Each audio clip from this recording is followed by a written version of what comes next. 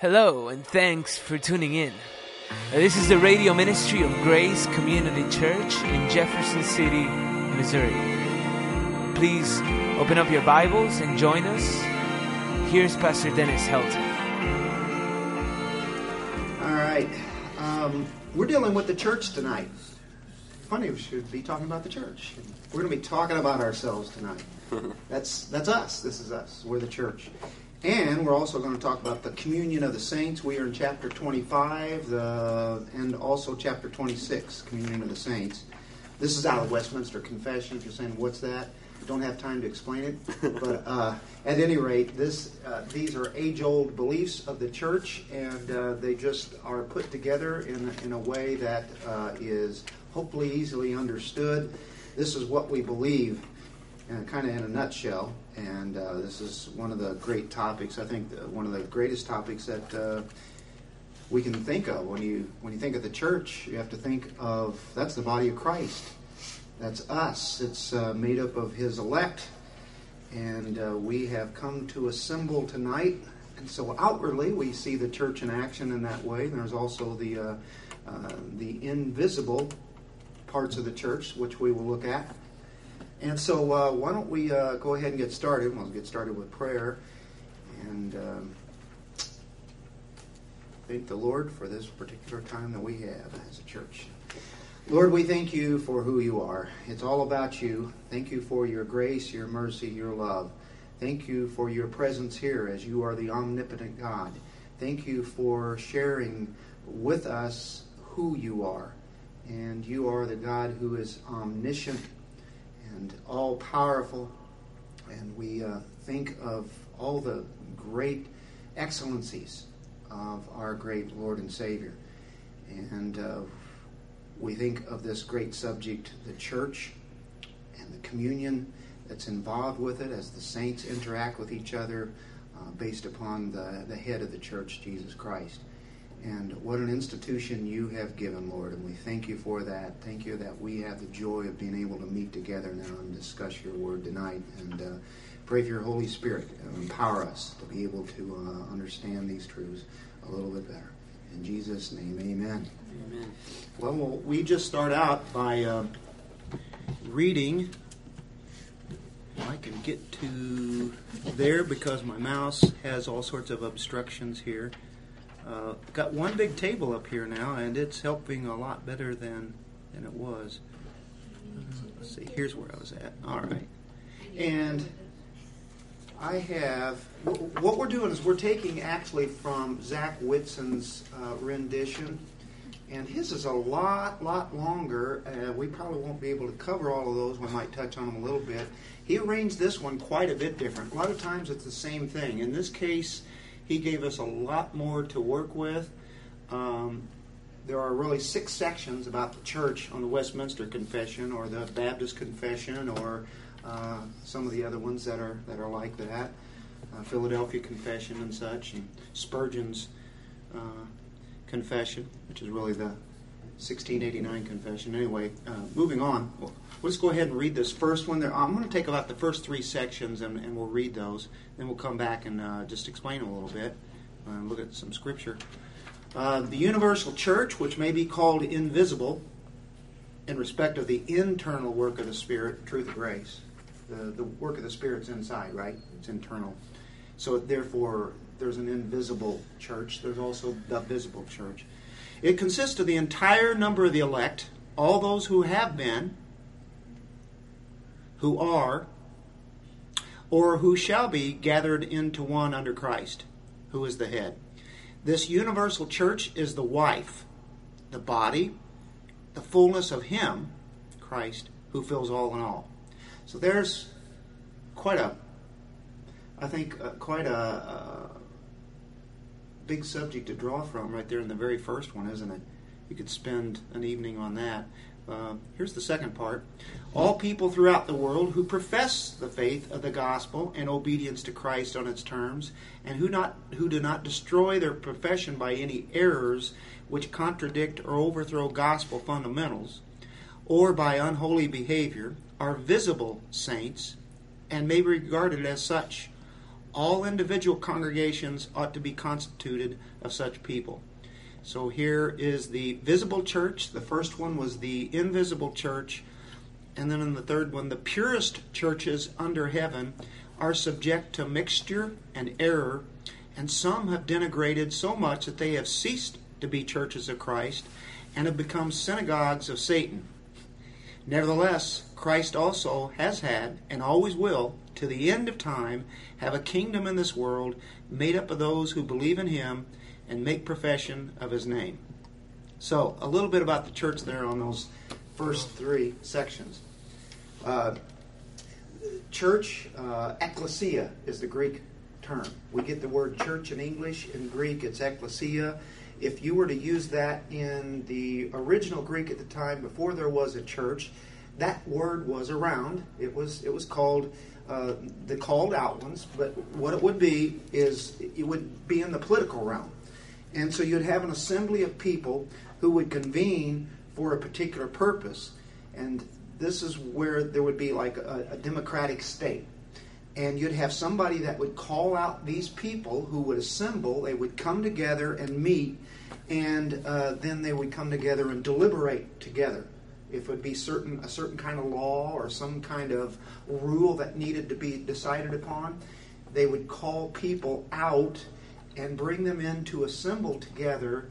And so that's what they did. Well, the church has this same thought in that we are the called out ones. Of course, we do things a little differently than just the political realm. We are gathered together in the name of Christ. And we are invisible in one sense, visible in another, but the church, as it said in that first paragraph there, and you'll notice that what Zach used there was the universal church. And so that doesn't create any problem. If you go to the Westminster Confession, you will see the Catholic or universal church. And somebody will go, uh-oh, they're Roman Catholic then, aren't they? The Westminster Confession. No, they're quite the opposite. This was all about reforming, right? But of course, Catholic means general. It means universal. And the Roman Catholic Church goes against what universal is all about, just by the title to start with, the Roman Catholic Church. And they also believe that they are the only church. Anybody else outside their realm really isn't in the church. Well, that's not universal either. The universal church that is invisible takes in people all over the world. All different denominations can be a part of the church. And so that definitely is a different thought than the Roman Catholic Church. So really the term Catholic is not in Scripture, but it means universal. And so there's the idea. And so in some of the creeds, you'll see the word Catholic. We believe in one holy Catholic Church. Whenever I first heard that, I about blew my top. And I was in a Protestant church. And I go, what in the world are they saying? Well, somebody had to explain it to me. And then later I found out, C. What's that? Small C Catholic.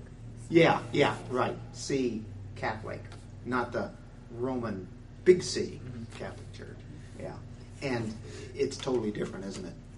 Absolutely different. But anyway, Zach went ahead to keep it from being, confusing to all of us, the universal church, which is exactly what it means.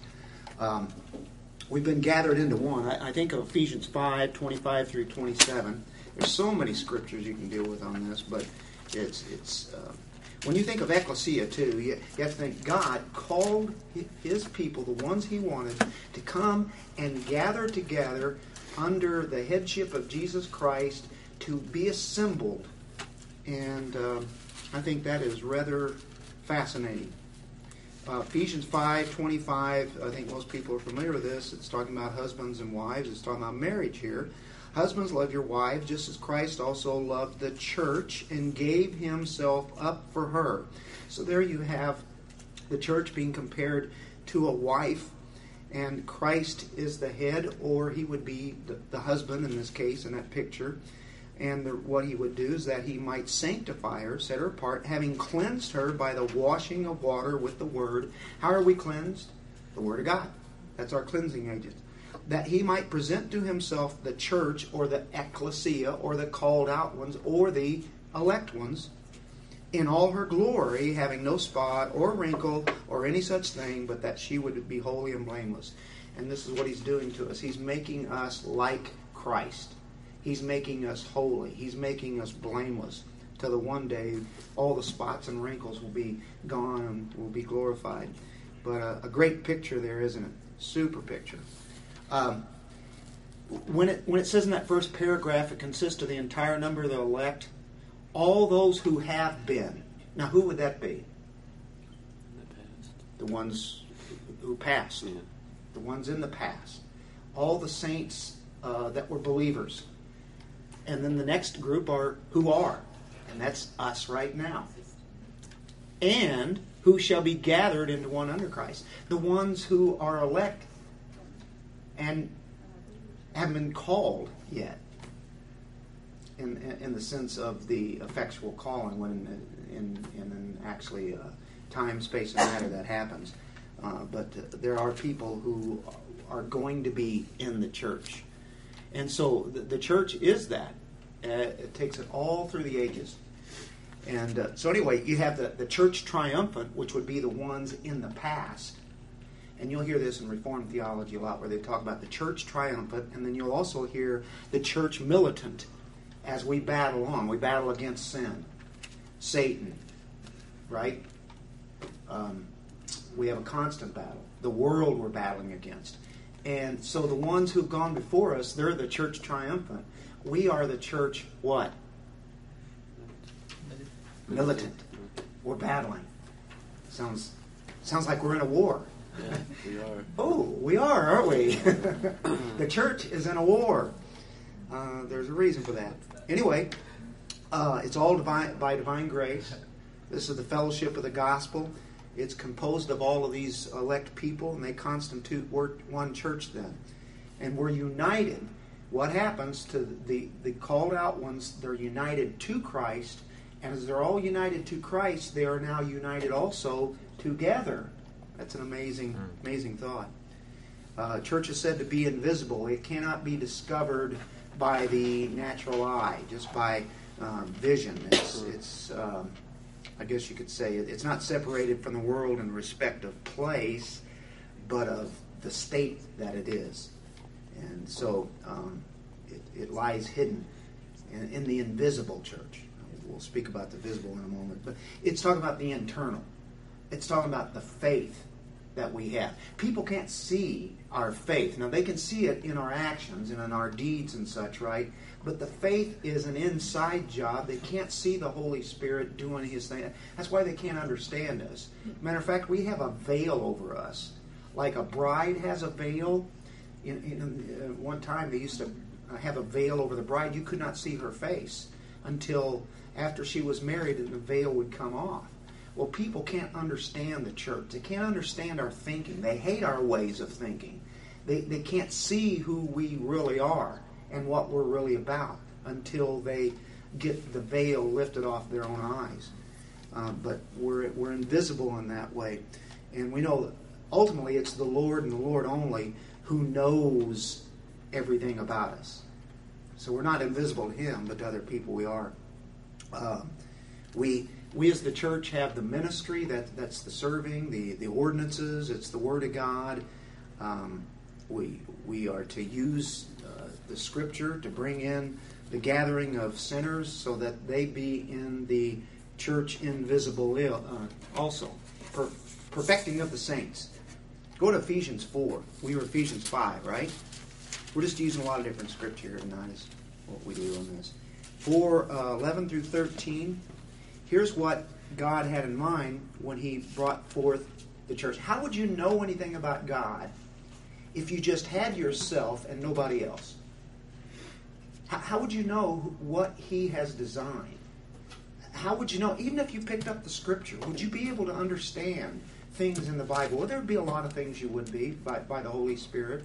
But He has chosen men to teach other men, women, all the people in the church. It says this: He gave some as apostles, and that would have been in the very first century there, which we can think of, Matthew, of course, and John, Peter and those 11, one was added, and then later Paul was.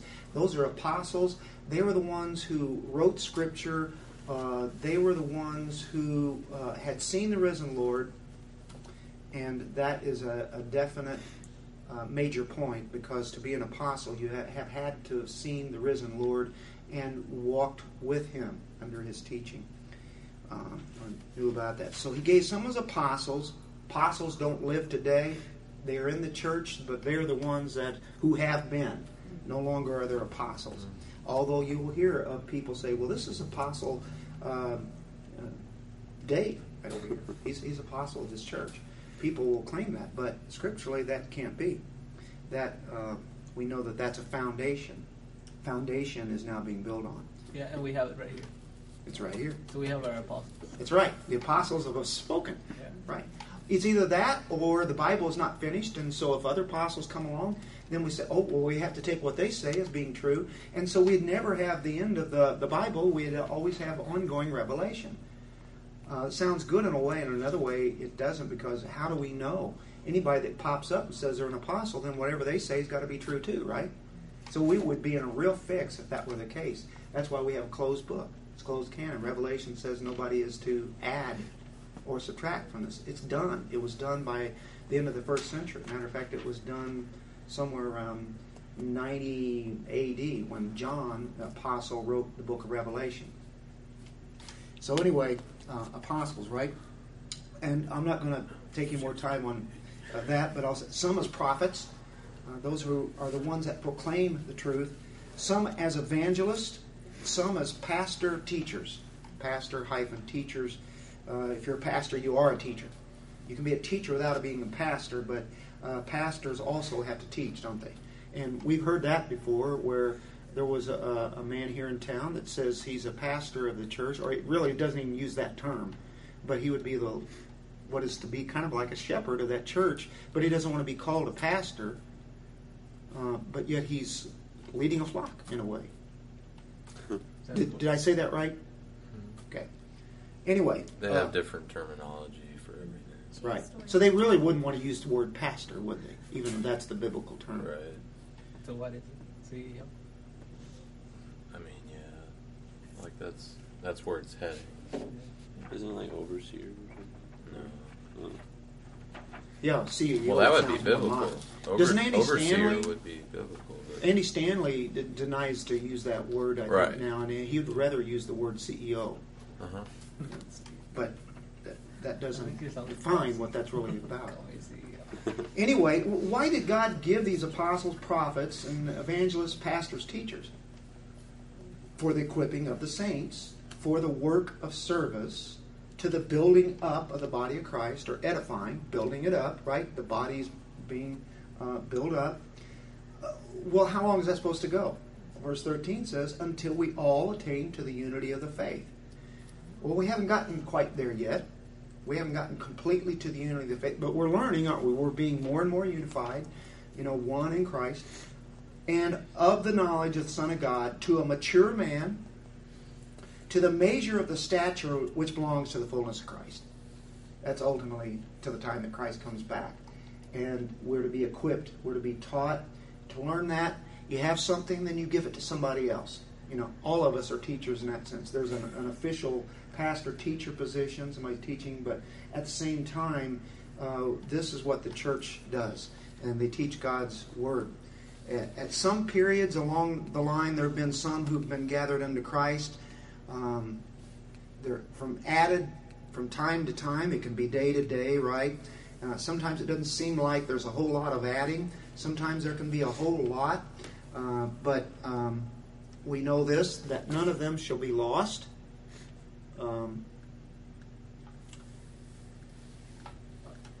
I think about the pastor means shepherd. Pastor, teacher, poimen, shepherd. Jesus said that he was the shepherd in John 10. You get a good picture of that. And he says, other sheep I have, right? Which are not of this fold that I must bring, and they shall hear my voice, and there shall be one fold and one shepherd.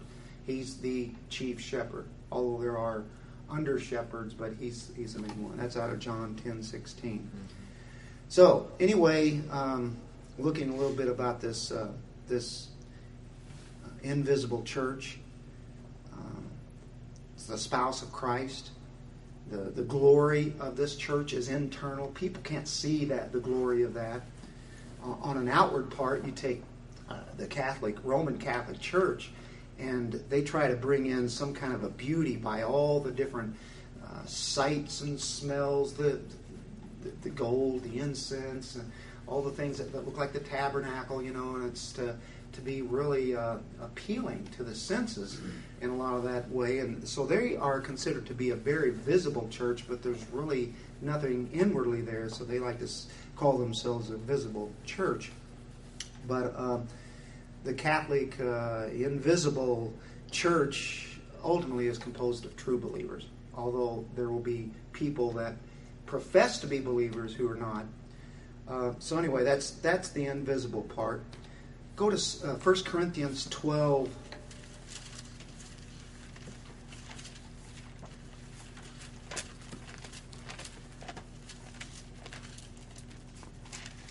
It's dealing with gifts, spiritual gifts that are part of the body of Christ. And verse 18, when he's talked about the gifts, and then he says there's unity where there is one, and yet there's diversity, which means many. So we are one, and yet we are many. The one and the many. Fascinating, isn't it? Verse 18 says, but now God has placed the members, each one of them, you, right? Each one, in the body, just as He desired. He did it. And He places who He wants, where He wants.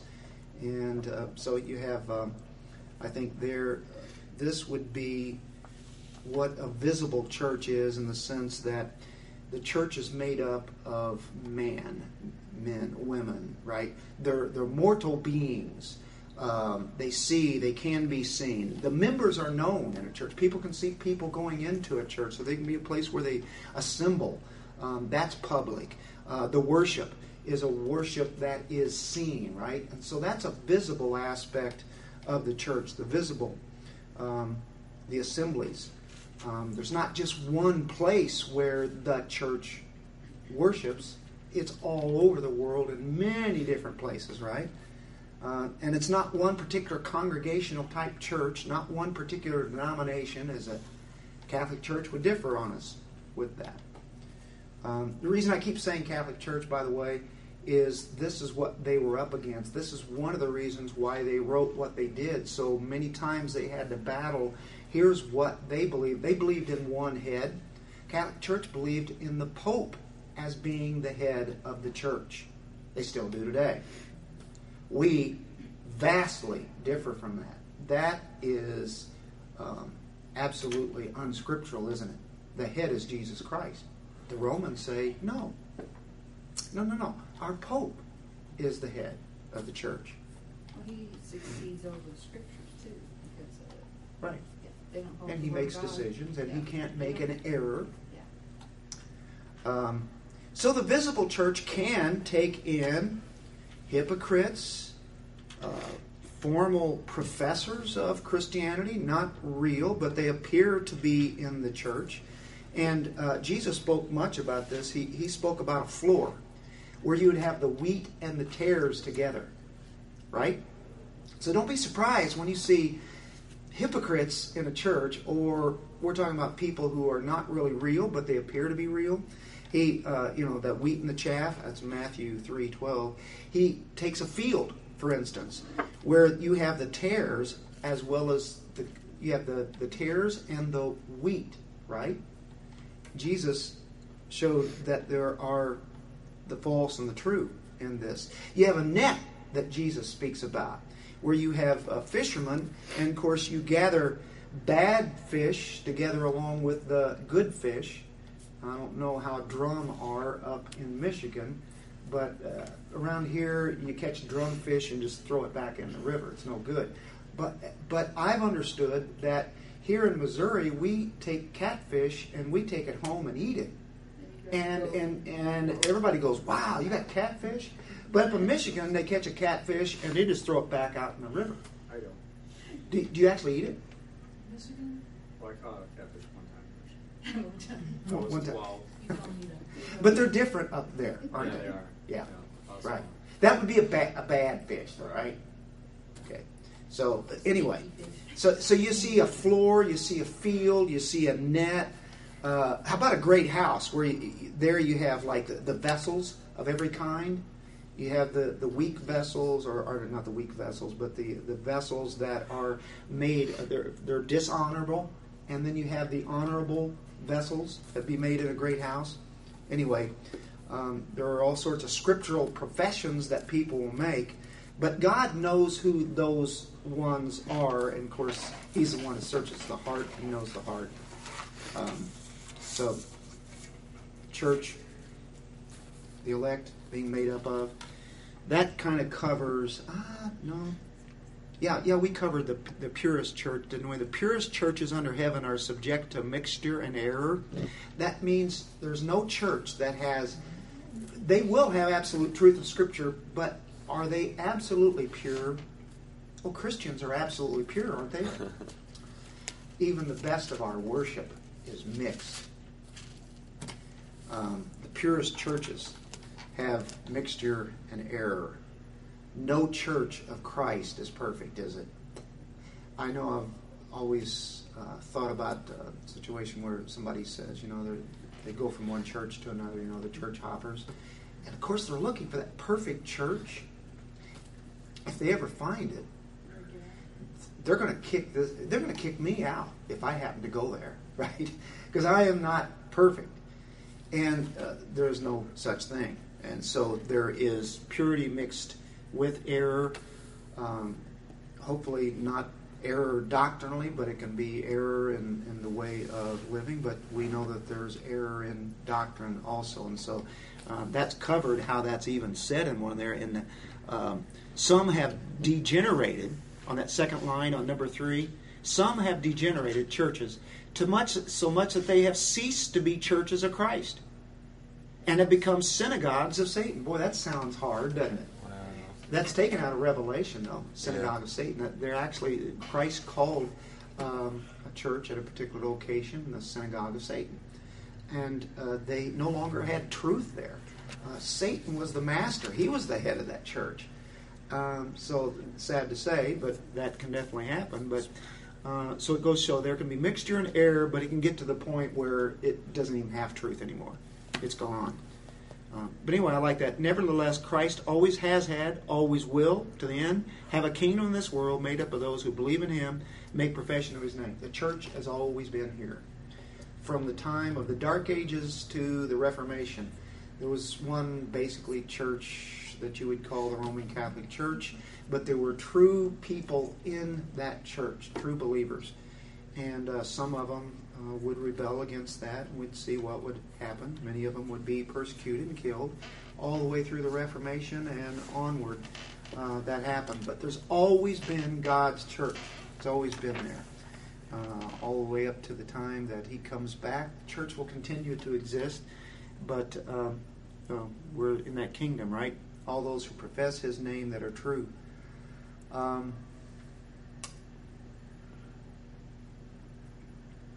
Remember Elijah? Remember he's out there by himself. And at the time, it seemed like he was the only one. Even I, am left. Right? Now what did God tell him?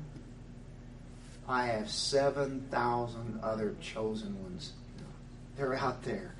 I'm the only one, Elijah says. The Elijah complex. God has His people. Sometimes it's not seen, and that there's the invisible sense. But the Roman Catholic Church, as far as error, I don't. Did I say anything about that? They have a pope, and their councils can never err.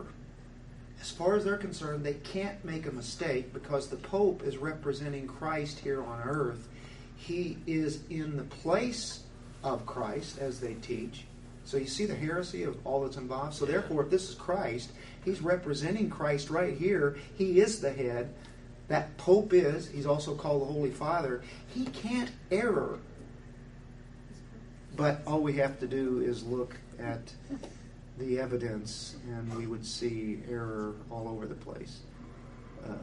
But we do know we have the faith once delivered to the saints. Greater or less, whatever it is in all generations, this church still stands against error. The church will always be preserved upon earth. God has never left the church. He would never annihilate it. It's always been here. Matthew 16 says, upon this rock the gates of hell shall not prevail against her. And in fact, it'd be good to turn there for a moment. This is Jesus telling the disciples that he was going to build his church.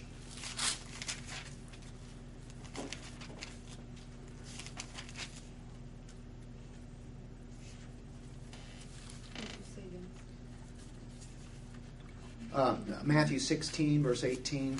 I also say to you, speaking of Peter, that you are Peter, and that is Petros there, little rock.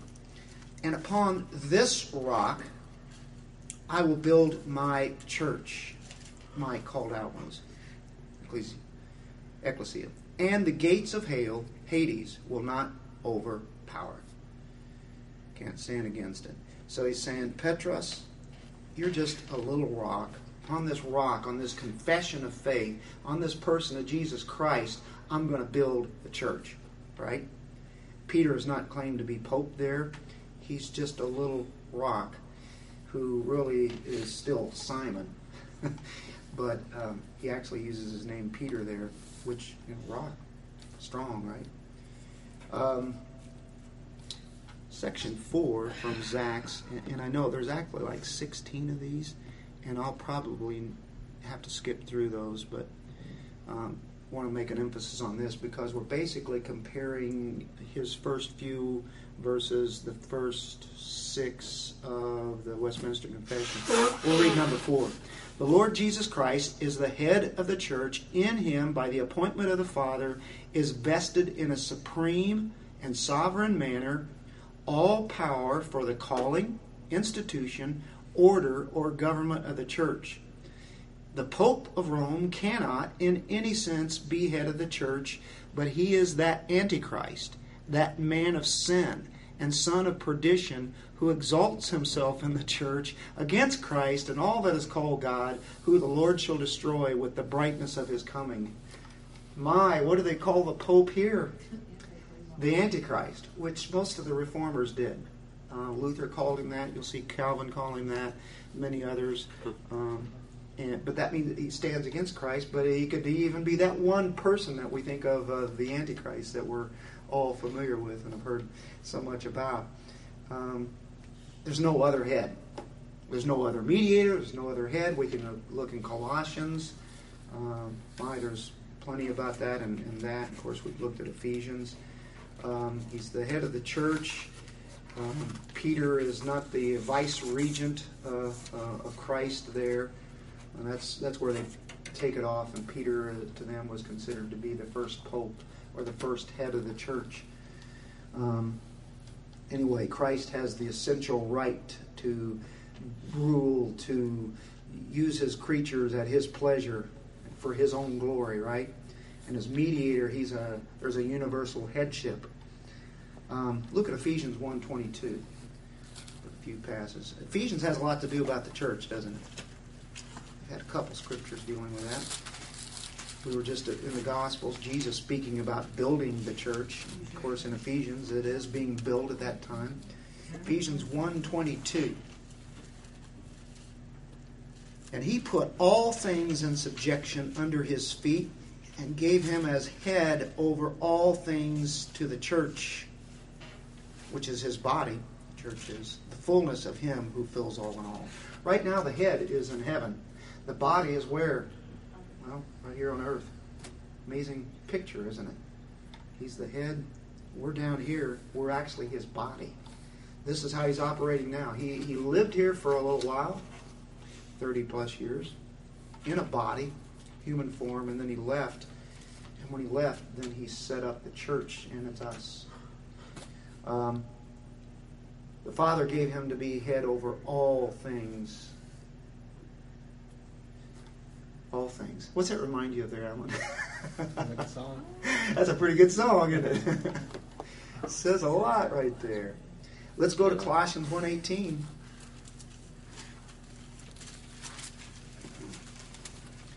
He is also head of the body, the church, or the ecclesia, the called out ones, the elect, and he is the beginning, the firstborn from the dead. Oh, let's see, the Jehovah's Witnesses love this passage. See, he's the firstborn from the dead. Firstborn, he himself will have to come first place in everything. He's the beginning, the firstborn. The firstborn there means the preeminent one. You can have the picture of it of Isaac and Ishmael. Who was born first? Ishmael. But who was in God's plan? Isaac.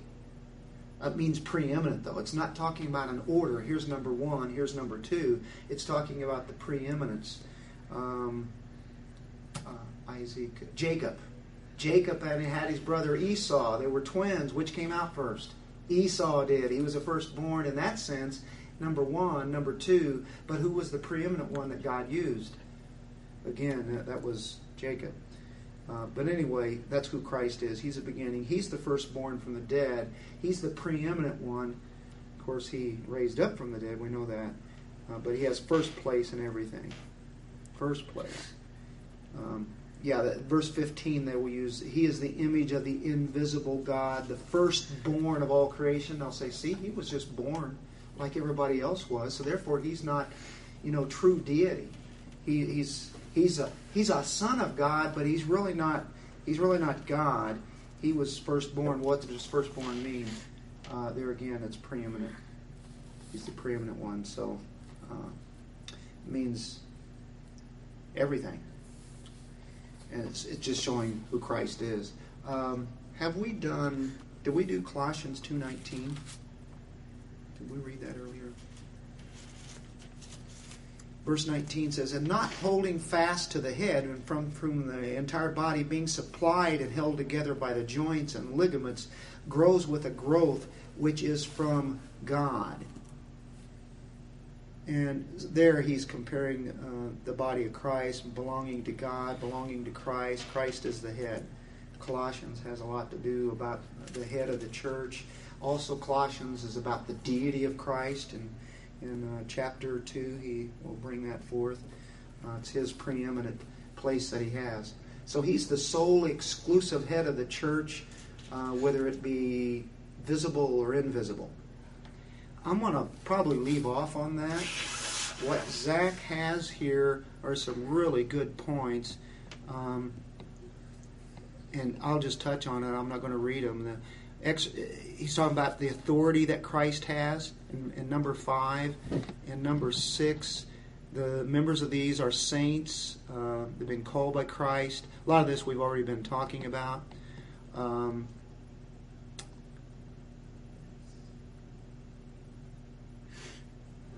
He gives us power and authority to carry on the order of worship and discipline. It's from Christ, but he also gives us the commands and rules to go by there. It's all under there. He talks about bishops, elders, deacons. That's the leadership of the church. He talks about people being gifted in the church by the Holy Spirit. The work of pastors and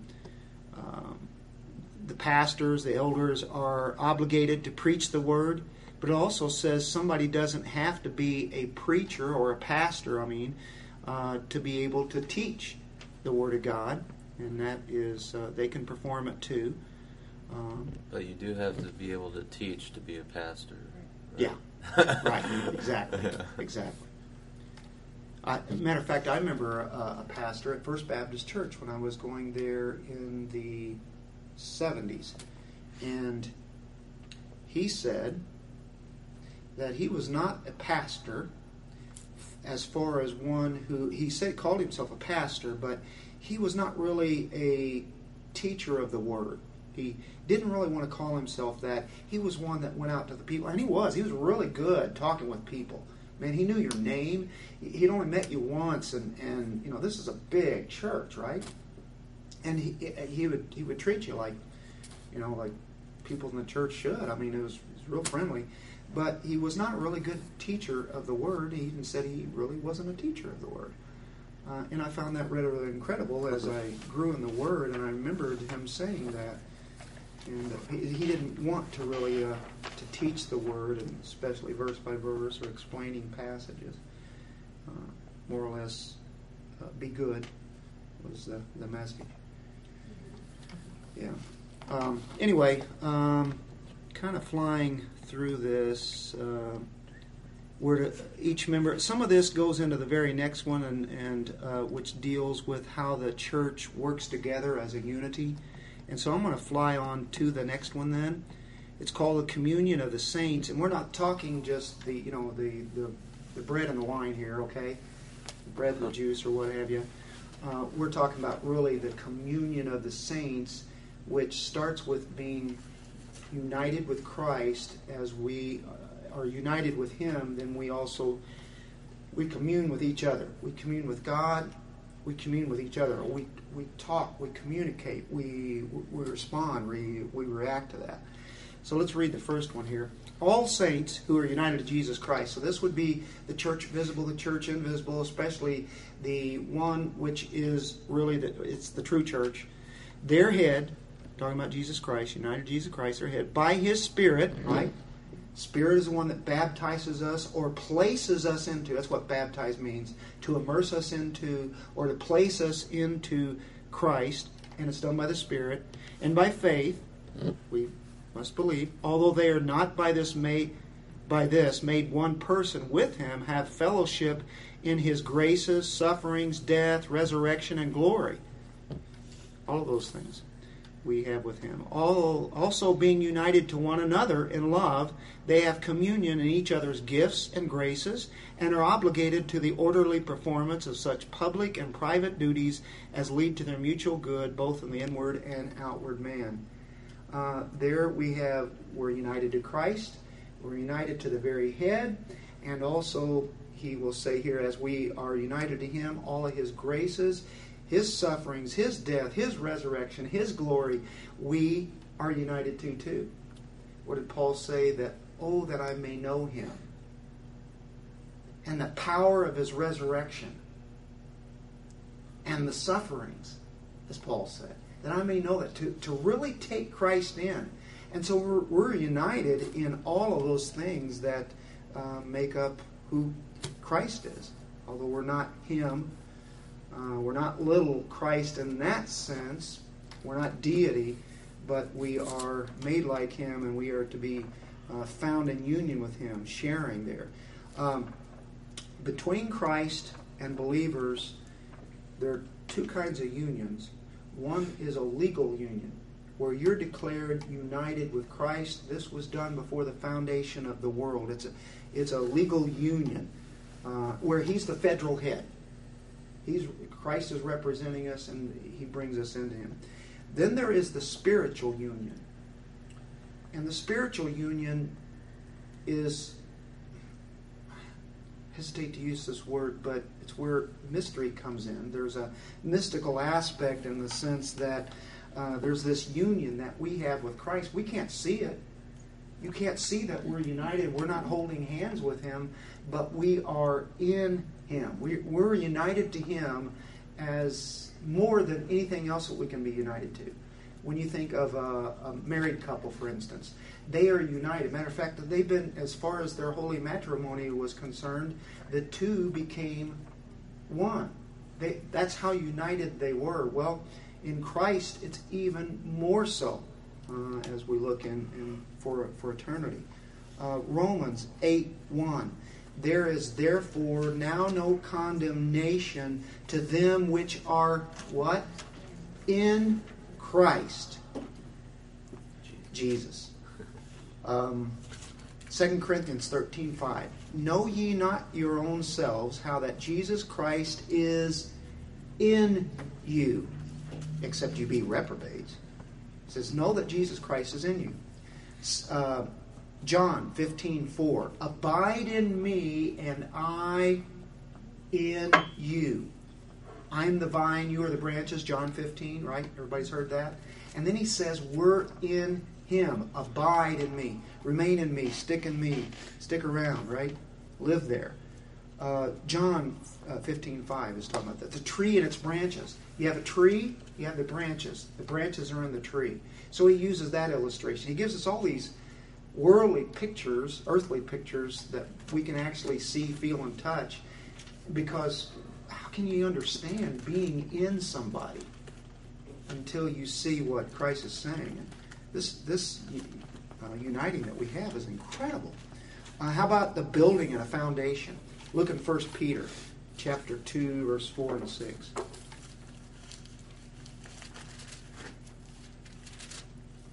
First Peter 2. I know I'm going awful fast. I see these scriptures and then you start turning there and then I want to know, I'm sorry about that. I'm getting too many passages in one night. But 1 Peter 2, 5. By the way, what does Peter's name mean? Rock, stone. You know, Little Rock. He's Little Rock, Arkansas. It's a scriptural town. There's some good ministries come out of there.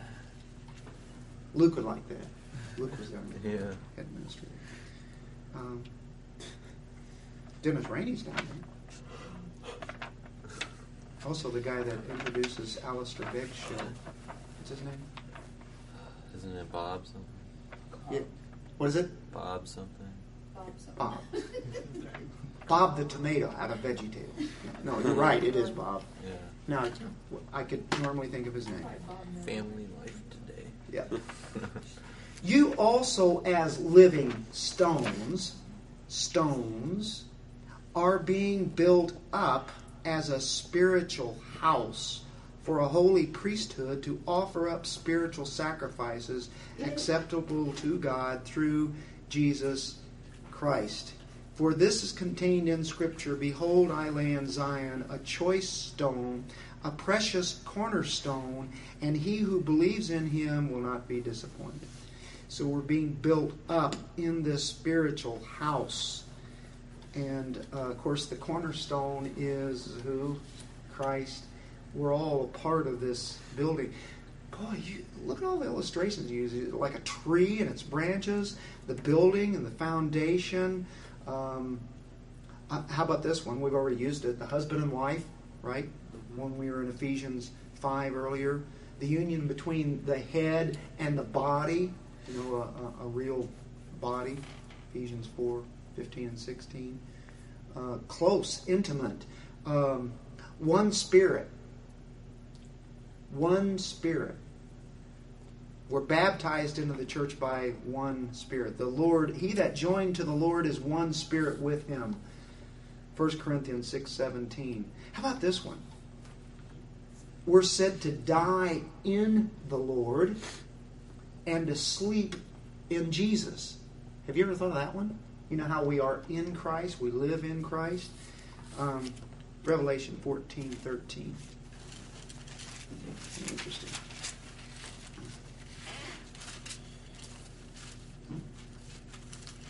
And I heard a voice from heaven saying, write, blessed are the dead who die in the Lord from now on. Who die in the Lord, die in Christ. Look in 1 Thessalonians 4:14, the rapture chapter. Rapture chapter.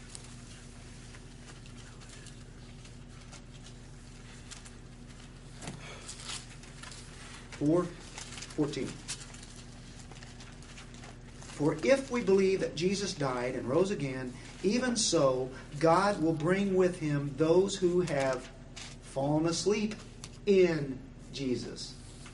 By the way, we don't believe in soul sleep. As soon as you die, then you sleep for a while. As quick as we can even imagine, within an instant, we have gone from here to there, just like that. Quicker than you can blink an eye. And by the way, if you look in 1 Corinthians 15, it says, in the twinkling of an eye. How quick is that? bat your eye. It's quicker than that. So, but at any rate, from the time that we become Christians, we're so united to Him as in a tree, branches in a tree, or as being a building. He's the foundation, or as being husband and wife. Wow, we're in Him. How else can you say it? So He gives us these illustrations, and I got to feel that's the best way to do it because I have a lack of words. All I can say is we're in Christ. I dare you to look that up, how many times you will find in Christ in the New Testament. Raised up together with Him. Right? I like Romans 8:37. About us being more than conquerors.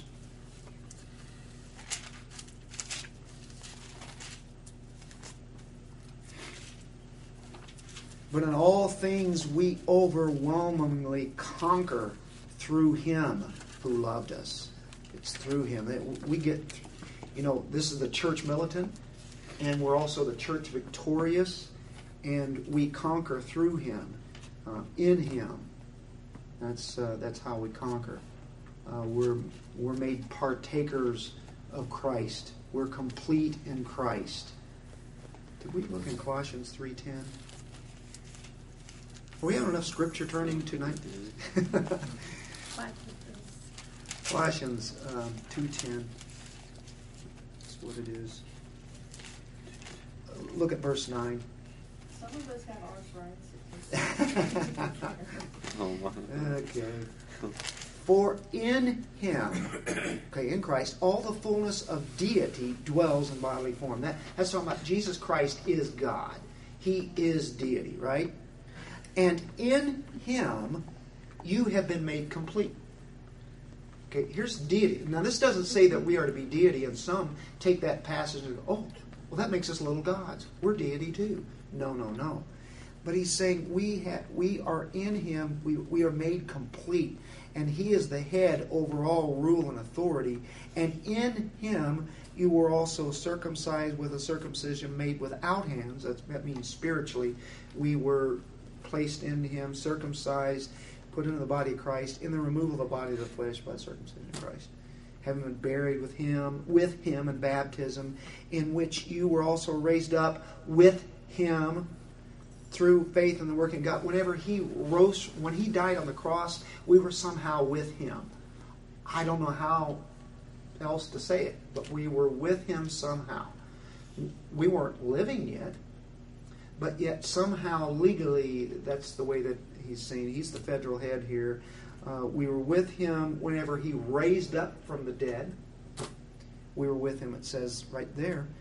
And verse 13, when you were dead in your transgressions and uncircumcision of your flesh, when you were dead in your sins, He made you what? Alive. What's the rest of it? Together with Him, having forgiven us all our transgressions. With Him, in Him. We're talking about a real uniting, aren't we? United in Christ. This is what communion of the saints is. This is communion. 1 Corinthians 3, 22, 23. All things are yours, whether Paul or Apollos or Cephas or the world or life or death or things present or things to come. All are yours, and ye are Christ, and Christ is God's. Matter of fact, if you look in Romans 8, it says that we also inherit right along with being co-heirs with Christ. I have one. Yes.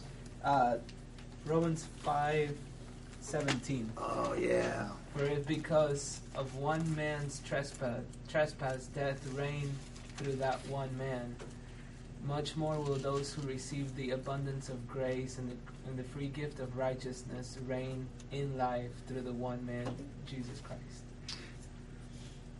We were in Adam, in that sin, and then He takes us out of Adam, brings us into Christ, giving us this righteousness, this grace that caused this righteousness, and we reign.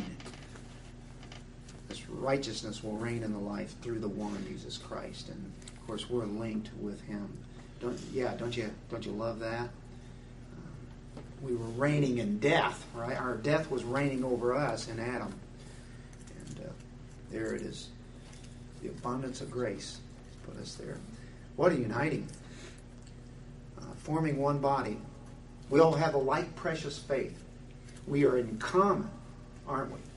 That is the communion, commonness, because of the person of Christ. Every one of us came from somewhere different. Every one of us had different kinds of backgrounds and upbringings, even from different, not only different states, but different countries. I like that. I can really use that. All over the world. Isn't it fascinating? You can meet somebody from somebody in Europe, and if they're a Christian, it's like if you start talking about what you have in common, Christ, and it's like there's no difference all of a sudden. They're true Christians. United to one, forming one body, like precious faith. Saints by profession are united in one body and bound to maintain. That's what that second one is dealing with. Bound to maintain a holy fellowship and communion and worship of God. That means we are to go to where the church meets. We're put into the body, but the body meets at a place where they then worship God and do their serving. It's essential that this goes on. Can you imagine being part of the church, but the church would never meet anywhere? We'd just all be our own, doing our own little things. You couldn't see anything in that, could you? But God has designed that His people meet. So the very first one is they ought to assemble together for joining in public worship. You see that right away as soon as the church is born in Acts 2:42. They're meeting together. They're steadfastly, the apostles' doctrine, fellowship, the breaking of bread and prayers. Do we do those things? 2,000 years later, we're doing the same thing that they were doing. And so there it is. It's an amazing thing. In Hebrews it says, do not be forsaking the assembling together.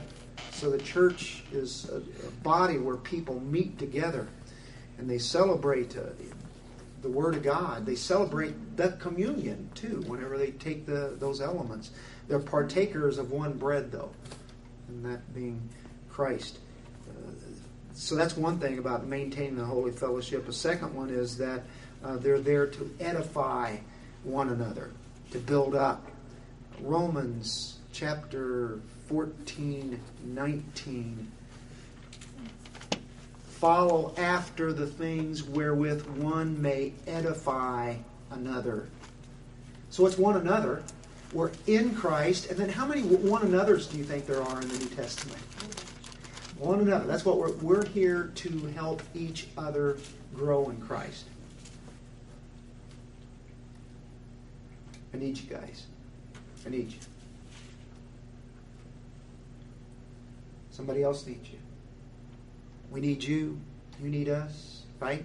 That's what it is. That's how a church functions. And without that, how would we ever be able to grow? That's the way that God has designed it to be. Thirdly, saints are to relieve each other in outward things. James 2:5 says, being rich in faith and heirs of the kingdom which God has promised to them that love Him. Then he talks about the poor that are there, that are here to support somebody in the needs or as far as they're concerned. And it's the way that the church functions. Sympathizing with others, ministering to other necessities, 1 John 3:17.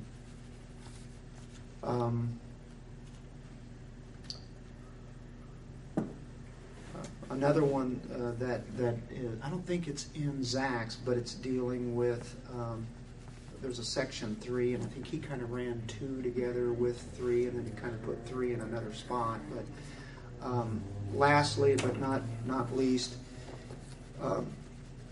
we were talking, I believe, Sunday, whenever the saints are to be giving to each other, and whatever I have, if I can help one out, then I can give of mine to theirs, whether it be money, whether it be some kind of possession or something that they need.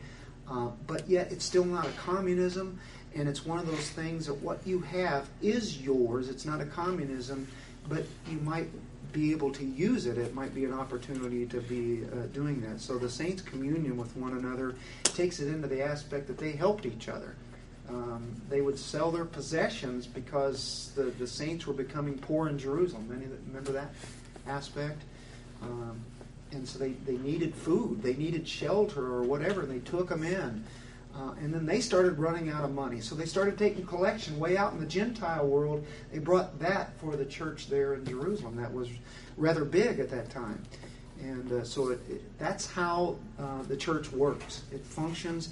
It helps each other. Wherever there is a wound, in a body, there are parts of the body, cells that come along and start mending it right away. They come in, and those cells come in there and kind of cover it up, and it starts working. And that's the way the church works. Because why would he use that illustration of the body? That's probably one of the best illustrations that we have of all that we saw. The body of Christ. Anyway, the church and the communion of the saints. I was going to say that Thomas Watts called it the body mystical. The body mystical. Yeah. And that's well said. Was that Watson? Watts. Watts. Watson. Yeah. Because he's one of my favorite guys that I love to quote from. Yeah. Yeah, I love that phrase. The mystical. And it is. It goes beyond our understanding, doesn't it? But we're just like how our body is and how those cells are all there and make up this one great big body. That's the way that we are. You can kind of get a thought on how big a role that each cell has, each one of us has in this huge body, as small as we may seem individually, and even a little corporate group like this, but God uses it for His body, and it functions. Amazing, isn't it? And it is. It's a mystery. You try to get as much understanding as you can, and we have a lot of understanding there. And God designed every aspect of how it was going to do, from the way that the worship was going to be, to the leadership, to the gifts that each one uses. There are tons of passages. We just touched on a few tonight about the church. But that's what the confessions do. They take all those passages together, put them there, and then they kind of divide it up into these little articles that kind of help us out a little bit, just packaging them together. And so on one night we studied one great big topic that really you could take months on, and still not run dry. But I cheated. I did it real quick, did it in one night, because we have to move on to another chapter. Hey, we thank you once again for joining us. We pray that this message would serve to edify you. And we say goodbye until next time. May the Lord bless you and keep you and make His face shine upon you. Until next time.